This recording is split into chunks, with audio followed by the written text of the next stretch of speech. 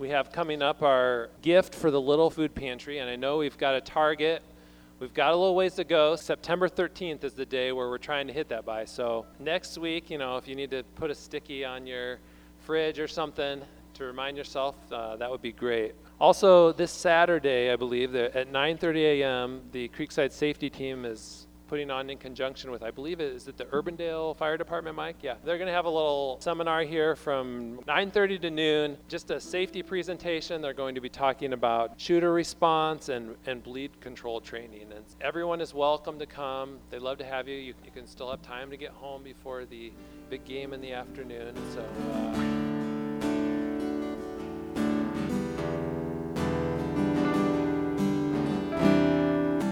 Steve, you want to come up? And also, we've got a couple guests that you want to introduce as well. So, these are our dear friends, Darwin and Darlis Anderson. We've known them for over 20 years, 22 years for sure. Met them before that, but been partnering in ministry. They're ministry colleagues. They are mentors to us, just great encouragers to us, and always challenge us with living out the faith that we profess. And we're honored to have them with us as friends.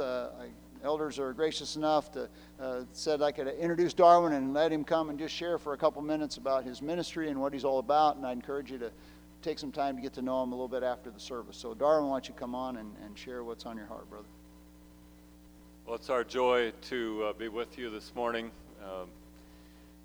We love Steve and Marla a lot, and Steve's one of few men that dares to speak into my life. I don't know why that is, but he is, and so we always appreciate time with them. Seems like we can be together for 3 or 4 minutes and be right down to brass tacks of faith and love for Jesus and living for him. So we appreciate their friendship greatly. Darlis and I have been with International Messengers, a small mission agency based in Clear Lake, Iowa, for the last 28 years. And I'm a dairy farmer by training. You can probably still tell that if you shake my hand.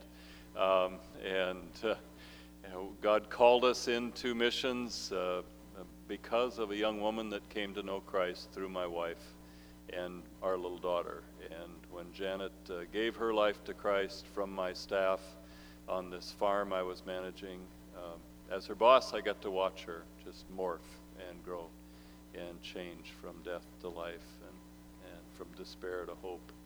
And I had been walking with Christ for 15 years at the time, and it just trashed everything I'd been chasing to watch her and to see how she changed and how her life took on meaning for her. And so we started asking God, is this what you want from us? And he said no, and moved us into missions. And so, yeah, be careful what you ask for. And so we've been in missions since then, and God has then moved us into directing International Messengers the last 15 years.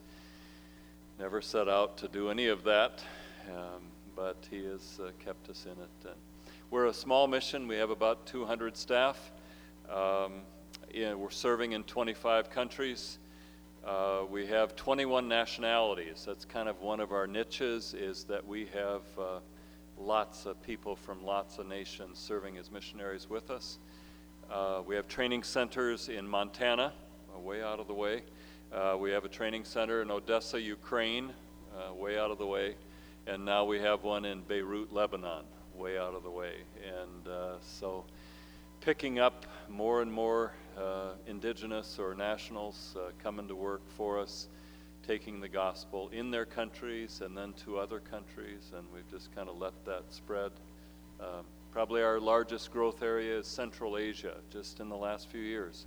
The Ukrainians started to move into Central Asia, Kazakhstan, Tajikistan, Uzbekistan, that area, and serve there and serve the indigenous churches there, try to share the gospel there. So that's kind of who we are. Our second niche in missions is we're the mission of the second chance, and so we have quite a large number of missionaries that got in trouble with another mission, and then came to us, and we've rehabbed them by God's grace and put them back on the fields.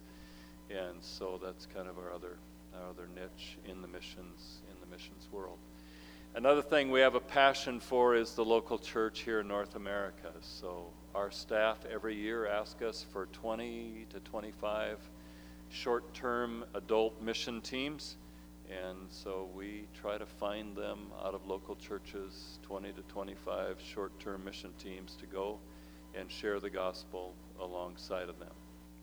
And so Dar and I led a team into Lebanon, into Beirut in June of 25 to 80-year-olds, and many of them in their 70s, and a lot of them in their late 60s, early 70s, mid-70s.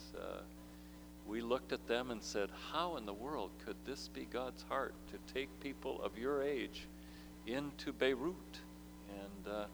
And God said, just watch me. And he just used them incredibly in Beirut with people out of Syria, out of the war zone in Syria, and humbled us greatly. We shut our mouth again and just let him do the recruitment. And he knew who he was bringing to Beirut with us, and God used them greatly. So we spend maybe 2 or 3 months a year training and preparing adults to go minister alongside of our staff and share the gospel. So that's who we are, and we're just thrilled to be here with you today. Thank you. Doris, you want to come up? We don't do this enough. We say God answers prayer, but we need to pray. Let's pray. Father, I just thank you for these dear friends of ours. I know that they are not people that our church people here know well yet, but I pray that by God's grace someday they can know them better.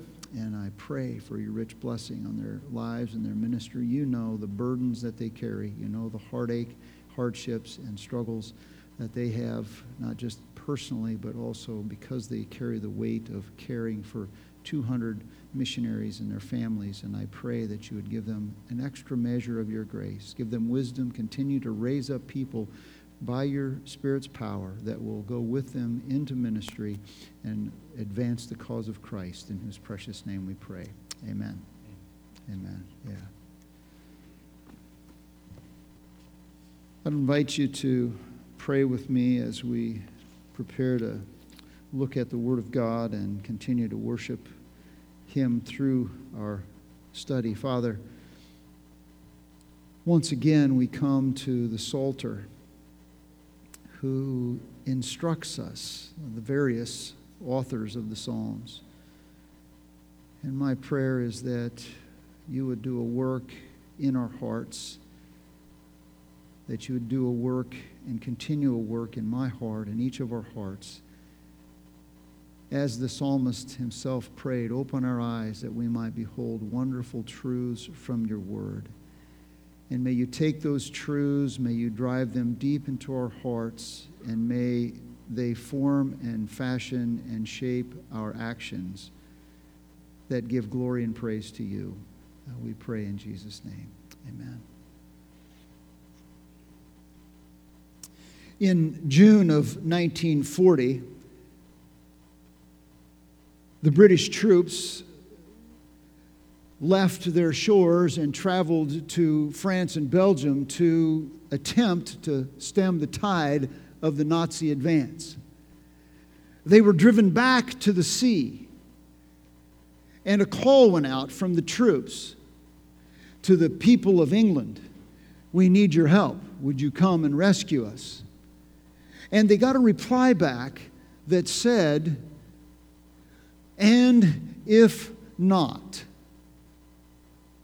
Immediately, their reply galvanized the British people, who sent an armada of private vessels across the English Channel to rescue thousands and thousands and thousands of British soldiers destined to die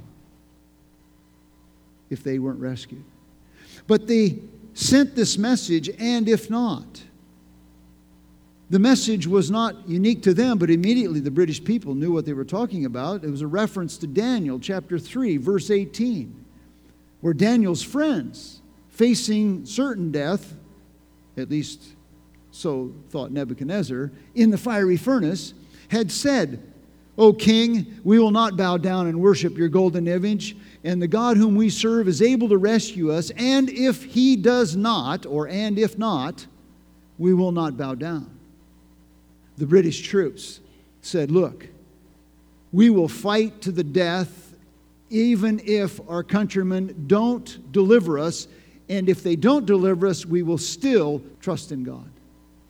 Daniel, his three friends, said the same thing. And what Daniel and his friends said, what the British troops believed, is what believers throughout the centuries have clung to. That God is able, and God is with us, and God will strengthen us. You see, in life that we face, there is chaos, and there is confusion, and there is calamities that come our way. And these things bring us to a place where we just feel like, hey, I'm vulnerable. And so we cry out for help. Or we look to someplace for help. But where do we look? Some people look to Google. You know, they're going to search. I can find the help that I find in Google or Facebook or Twitter or Snapchat or Instagram. Maybe something. Or to a bottle. Or to our friends or to our families. We look at a lot of places because we know that we need help. The psalmist, David, in Psalm 121, points us to the only real true place of help when we are facing sorrow and struggle and hardship and difficulty. You see, in Psalm 120, which the psalmist says, we're up against it because there are slanderers and there's a struggle and there's a hardship. And the psalmist then in verse 1 in chapter 121 takes us on a pathway of trust.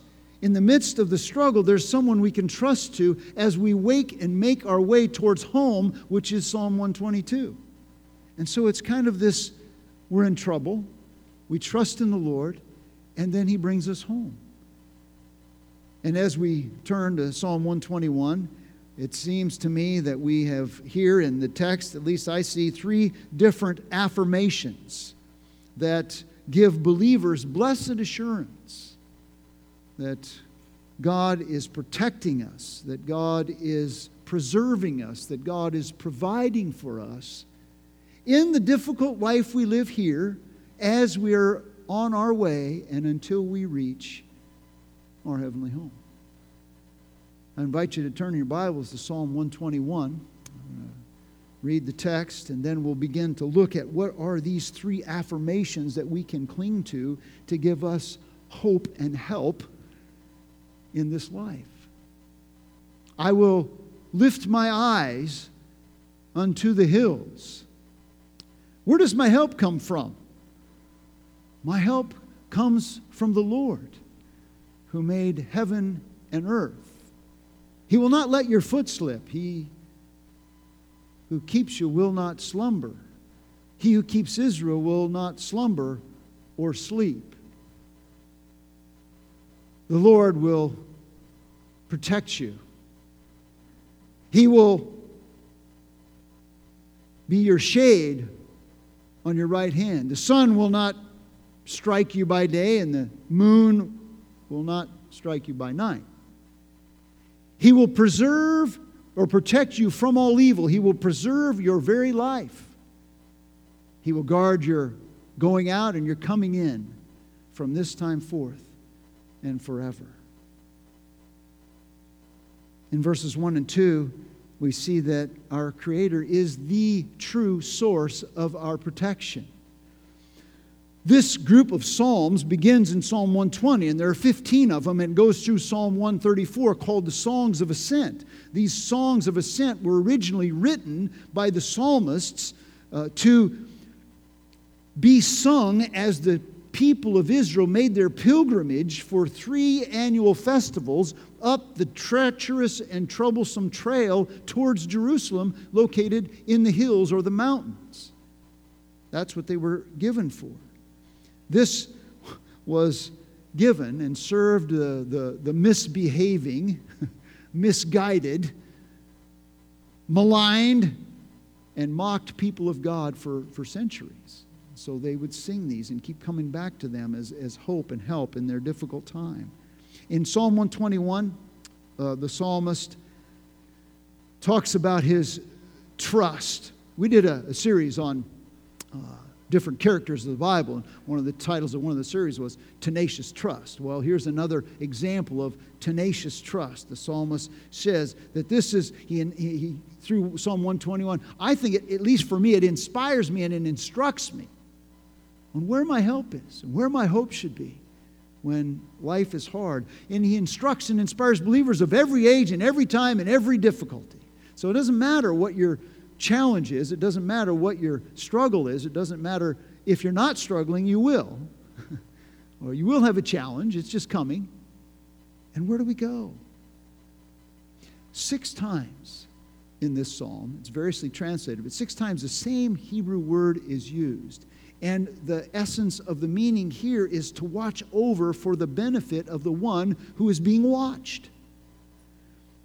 The older versions translate it, the Lord is my keeper. The Lord will keep you. The Lord will keep you. Some say the Lord will protect you or preserve you or watch over you or guard you. Same idea. He is watching over. So with God's protection, God's preservation of His people under His ever watchful care. That's the idea. His protection, His preservation under His ever watchful care is the thrust of the psalm. Verse 1, I will lift my eyes to the hills. We talk about the source of our help. Well, he's searching for it, okay? He's searching for it. And actually, if you read the text, the I's and the U's, basically he's just kind of having a conversation with himself. I will lift my eyes to the hills. Where does my help come from? My help comes from the Lord who made the heaven and the earth. He will not let your foot slip. He's talking to himself. He who watches over, he won't slumber or sleep. He who watches Israel will not slumber or sleep. He's talking to himself. He's having a little conversation with himself. It begins there. 2 years ago, I rode on one day of RAGBRAI with some friends, and the guy that is in the picture up here, I think I have a picture of the guy. Do I have a picture or not? 1 minute. We're getting it. It doesn't matter. I rode on RAGBRAI one day. Well, the guy I rode with is he was kind of a kamikaze. It's like I'd been riding my bike quite a bit, but it's like, boy, this guy, he was going like crazy. And so we were like 65 miles we rode this one day, and we did it in 5 hours, and that included all the stops that we made along the way to stop and eat. So we averaged 15 miles an hour the whole time, including all these stops. That's moving. And I'm like, I'm going to die. I kept reminding myself, I kept talking to myself, you got to eat, you got to drink. So I had to have, Beekman's ice cream. I had to have lots of, just had to because I'm burning calories, so I just had to eat. No matter what the consequence, I just had to eat. I had to drink. I had to keep drinking fluids. I had to keep drinking water. Talking to myself. He's talking to himself. The psalmist wasn't looking to the mountains themselves. He wasn't looking to the pagan gods of the mountains, which were frequently, the pagan gods of the Canaanites were always prevalent, always placed on the mountaintops. They had these pagan temples all over. He wasn't looking there. That's idolatry. I think he was looking beyond them. And perhaps, we don't know this, can't prove it from the text, perhaps he was looking as he made his way towards Jerusalem, which was located on the mountains. He looked to the heavenly city. He looked to the city of God who was his help. But for sure, he was looking beyond the mountains to the one who made the mountains. And we know this from verse 2, where our sovereign source of help is revealed. Verse 2, I will lift my eyes to the hills, he says. Where does my help come from? That's his question. My help comes from the Lord, who made heaven and earth. That's his source of help. The God who spoke, as we were reminded in the first service, and it was done. He commanded, and it stood fast. Psalm 33, verse 6. The psalmist spoke the world. He says he's the one who I'm looking to. Only our Creator, Only the God who made us is personally able to protect, preserve, and provide for us in any and every situation that we're in. Why would we look somewhere else? We want the one who has the power to supremely powerful to help us. Our son, Tyler, when he was in high school, he made this huge armoire. Marla, bless her heart, she said, if you're going to make it, you might as well make it big enough to use it. And so the thing is like 6 foot 3 inches high. It's like 3 feet wide, solid oak. The thing is a beast. The last time our son and daughter-in-law moved, my son enlisted the help of his 6 foot 3 inch ripped friend who has biceps bigger than most people's calf muscles, and then my son, who's not a small boy, and the two of those guys moved it. If you're going to do something that needs power, you need to get enough power to do it. He says, where does my help come from? I'm not going to trust in Google. I'm not trusting in my friends. I'm trusting in the one who made me and who owns me and who understands me. You see, according to Colossians chapter 1 and verses 16 through 18, the one who made him is the risen Christ. He says in Colossians chapter 1 that we are created by him. He says, for by him all things are created, things in heaven and things on the earth. Principalities and powers, all things are created by him. And then he says, not only were all things created by him, but all things are created for him. The risen Christ is the creator, as we were reminded in the first service in John chapter 1, in the beginning was the Word, and the Word was with God, and the Word was God. And it was by the Word that all things were created, the Word being Jesus. And so God the Son is the one who is part and parcel of creation. He created us, and he created us for relationship with himself, but our sin alienates us from him.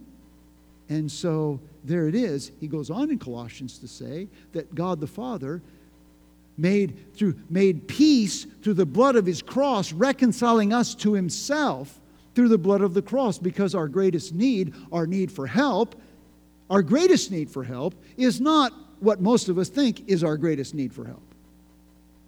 Well, I need help getting through school. Okay. I need help with my job. Yeah, that's true. I need help with raising my children. Yes, true. But our greatest need is to overcome our alienation from God. Isn't it interesting that he said, and he reconciled us to himself, having made peace through the blood of his cross. That's Colossians 1:22, I believe. Peace. Why peace? Because we are at enmity with God. Because we are born alienated from God in our sins and deserving of his judgment. And so he made peace so that we could be reconciled. That's the thing of reconciliation. What reconciliation means. A relationship of hostility is now a relationship of peace and goodwill. When you reconcile, it is hostility, now it's goodwill. That comes through the blood of Christ, who died on the cross to pay the debt that we owe, so that God's wrath would be poured out on his Son on the cross of Calvary, and we would experience God's peace. This is the psalmist pointing us, I think, to him who is our peace. He is our protection. He is our preservation, and he is our provision, is made possible. Jesus' death on the cross is the grounds whereby we have the protection of God, the preservation of God, and the provision of God. Apart from our relationship with God, we have none of that guaranteed to us. But in relationship with him, all of that becomes ours. Secondly, our Creator God is specific in the protection he provides. He's moved us from the fact that God is our protector, preserver, provider, now in verses 3 through 6, to the form in which his protection, provision, and his preservation take. The psalmist, it says, in two ways, he affirms God's ever-vigilant watch care over us. First, in verses 3 through 4, he protects us from stumbling. He says, He will not let your foot slip. We were visiting my folks in Mesa a few years ago, and wouldn't you know it, I mean, this is how God has a sense of humor. We go there in like the end of December, first part of January, because we are like, we're going to escape the cold, right? And so we arrived there and enjoyed the coldest on-record temperatures in Phoenix since they started taking records. It snowed on New Year's Eve in Mesa, Arizona. So we went hiking up Superstition Mountain, which is east of Mesa, and we were hiking on snow-covered, not completely, but there was snow, and then there was wet, and then snow, the higher up you went, and then ice. And we got up a ways, and we saw this family with their children coming down. And this poor young child they misstepped and went head first down the trail and landed on a rock.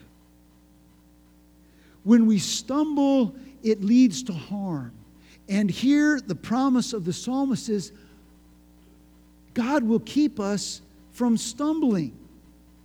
He'll keep us from harmful things that deter us and take us away from our faith, our trust in Him. He'll keep us focused. God's protective care is then, it's likened to a watchman who will guard us. He will not let your foot slip. He who keeps you will not slumber. Ever watchful, vigilant watchman that doesn't go to sleep. When was the last time you thought about that? God's not sleeping on the job. I heard a story once about a British gal. I don't know why my mind is on the Brits now, but it was. But as I was working through this sermon, it's like this British lady, during World War II, they had these bombing raids. The bombings, the sirens would go off all the time, and they'd have to take shelter. And one particular night, the bomb sirens, the air raid sirens went off, and this elderly lady, she just said, I'm going to go to bed. And her family says, you can't do that. What are you doing? And she says, you know what? The good Lord promised that He would not sleep and He'd watch over me, so there's no sense in both of us staying up. Now, it's kind of funny, but yet I wonder if we really live that way. I'm not talking about foolishness. I'm not talking about not taking precautions. I'm not talking about being senseless. But I'm talking about, are we willing to trust that God is good? We can rest, that He is ever watchful. And you know what? It's also true in Psalm 127. He says that He even blesses us in our sleep. What a beautiful picture. And God not only protects us in our sleep, but He's our shade on our right hand. Now again, this imagery, this is metaphorical language.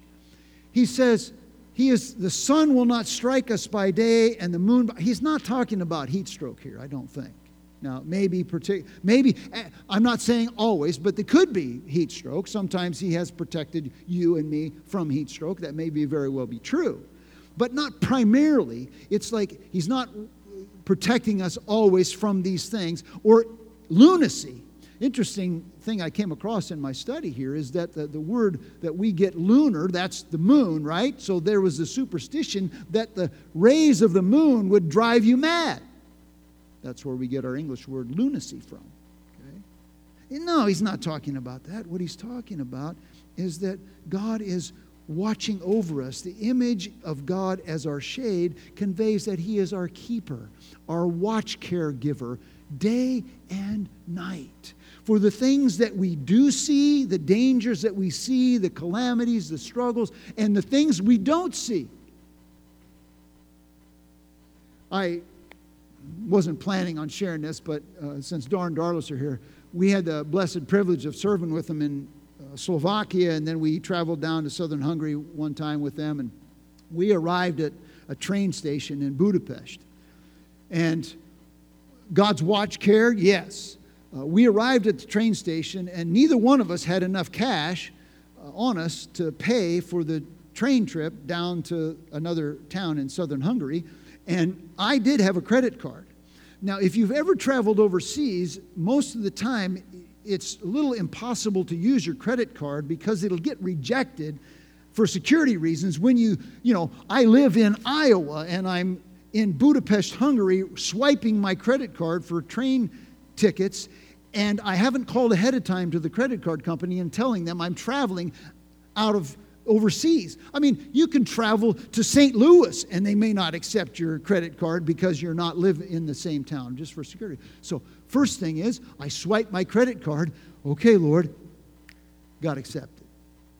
Train tickets got paid for. And I mean, we are like, because our driver, who didn't speak English and we didn't speak Slovakian, and he took us to the wrong train station the first time, and here we are, I'm sitting in the front seat with the guy, and Dar and Darlis were in a different van. They were following us, and our driver, get this, I'm telling him what train station to go to. And I've been in Hungary like maybe a half a dozen times. And I says, no, it's not the Keleti train station, it's the Daly train station. Well, where's that? And he's showing me his GPS on his phone.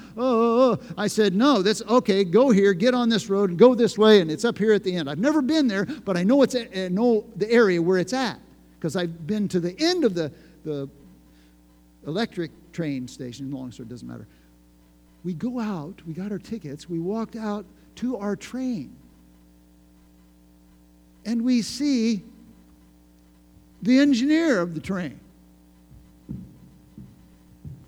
leaning up against the train for a few minutes before our train takes off. He was totally inebriated. This is the train we're getting on. We looked at each other and we said, okay, here we go. Sit down, find our seats on the train, and about a third of the way through the trip, we get a guest who decides that he's going to sit right across the aisle from us in the train. This guy, I don't know, he was high, he was drunk, or both, and he saw our women folk. And all of a sudden, he decided to become real friendly. Could you give me some water and blah, blah, blah. He was a cage fighter. I'm kind of thinking, well, if we have to take him out, I suppose we can try. My point is this: God is watching over us in what we see and what we don't see. As I slept at night as a teenager and the window in my room went slapped against the frame, I jolted awake. Went back to sleep, got up the next morning to see that the tree about 10 feet away from my window had been completely uprooted, twisted, and turned and laid down. God does sometimes protect us from the danger. And at night, and we see it. But then he goes on and translates and from the imagery, he gets to more concrete specifics in verses 7 and 8. 4 direct and progressively intense assertions are given in verses 7 and 8 to bring us to the climax of trust and to instill us with confidence that this God that we trust in is exactly able to protect, preserve, and provide for us regardless of what happens. Notice, he says he will protect you from all evil. Verse 7, the first part. God will protect our life, our soul. That's what life, soul means, our very life. I was talking with a friend recently, and he said that he had visited with some folks who had been in Haiti on a mission trip. Now, it's not to freak you guys out, but this was back earlier in the summer when there was rioting in the streets of Haiti because of the price of fuel was supposed to go skyrocketing. They were rioting in the streets of Port-au-Prince, and this mission team was driving through this, and they were in serious danger. Twice, on 2 separate occasions, a person, and I use that in parentheses, appeared out of nowhere and physically moved things and invited them to go in a different direction, which they did, and it probably saved their life or possibly saved their life. Then they look around to see where that person, quote unquote, was gone.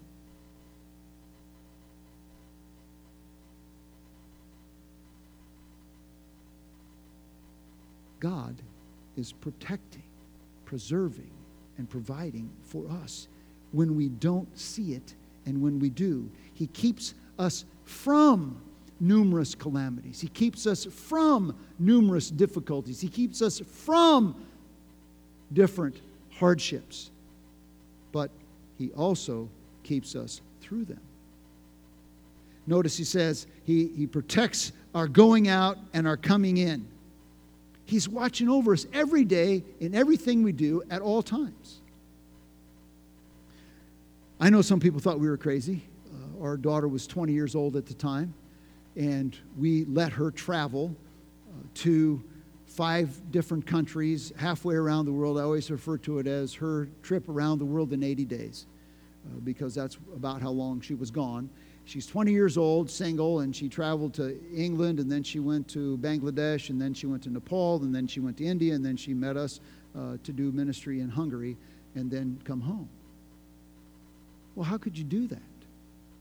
Why would you let your daughter do that? Well, because we believe that God is God. And we took precautions, and she had people that she was to stay with. Some of them she actually knew. And so it was like one of those things. Were we throwing our daughter to the wolves? No. We did common sense stuff, but at some point, they walk out the door and they aren't mine anymore. And so we've tried to show our kids that it is good to go.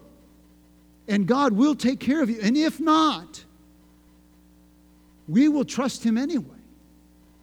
Because He has always proven faithful. He's always proven good to us.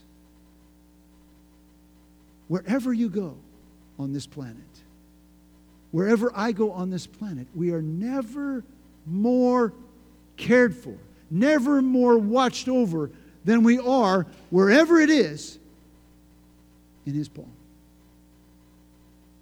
Where can I go from your presence, the psalmist says? Where?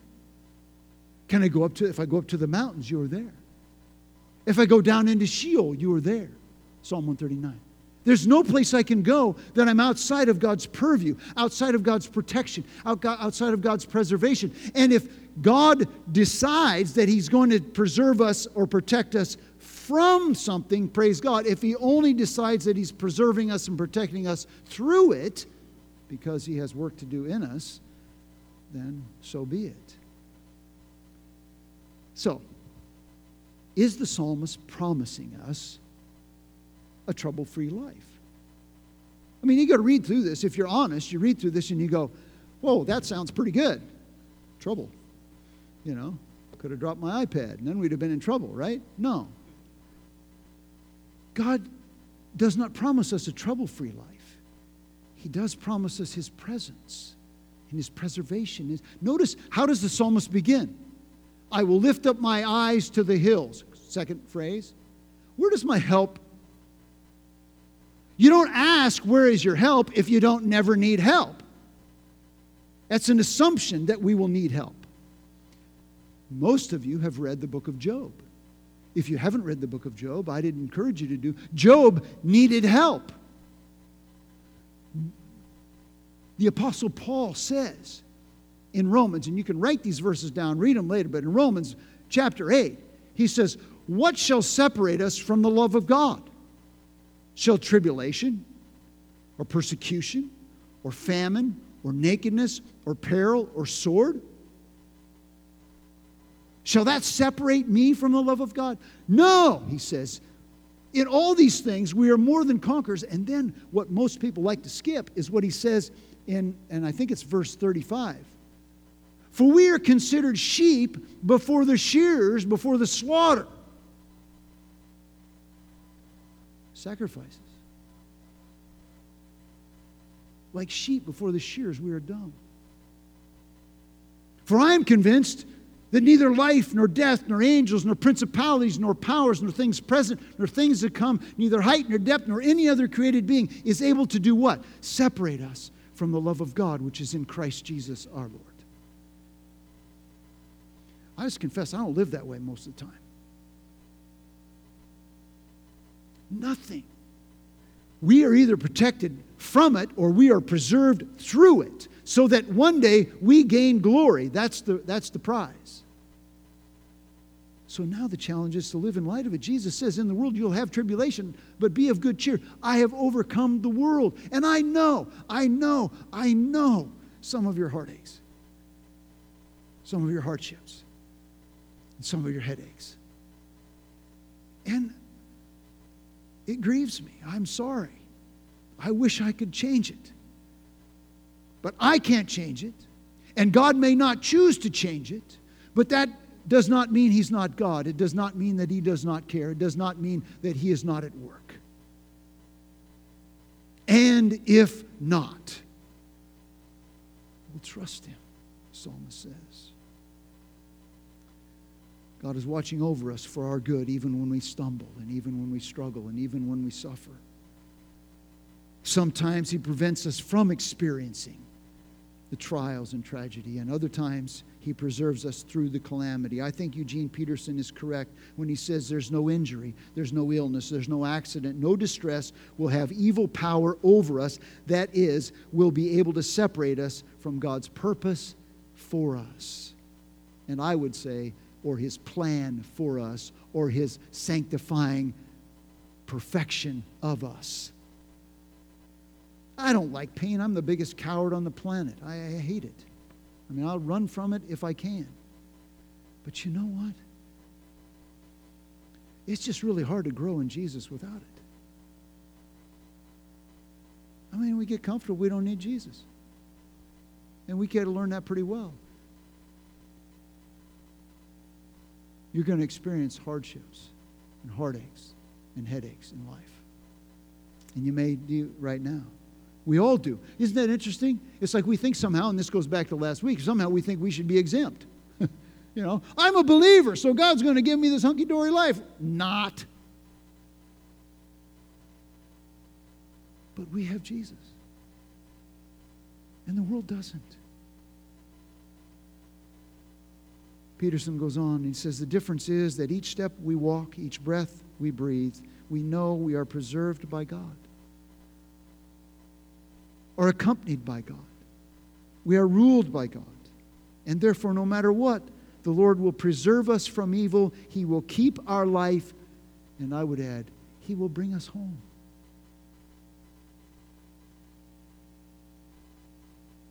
I hope that when you read the Psalms, you see a psalmist who lived life for real.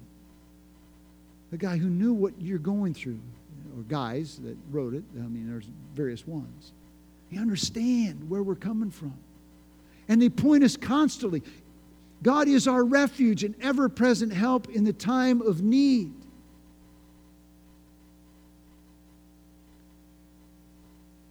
Not Google.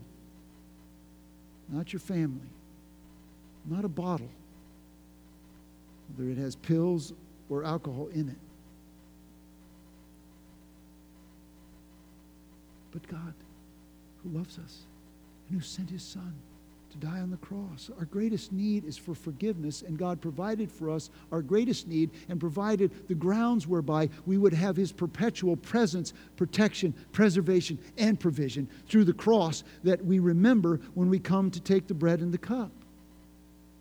It's something other people don't have. We become partakers of His family, and as His family, He is ever watching over us, and He will bring us safely home.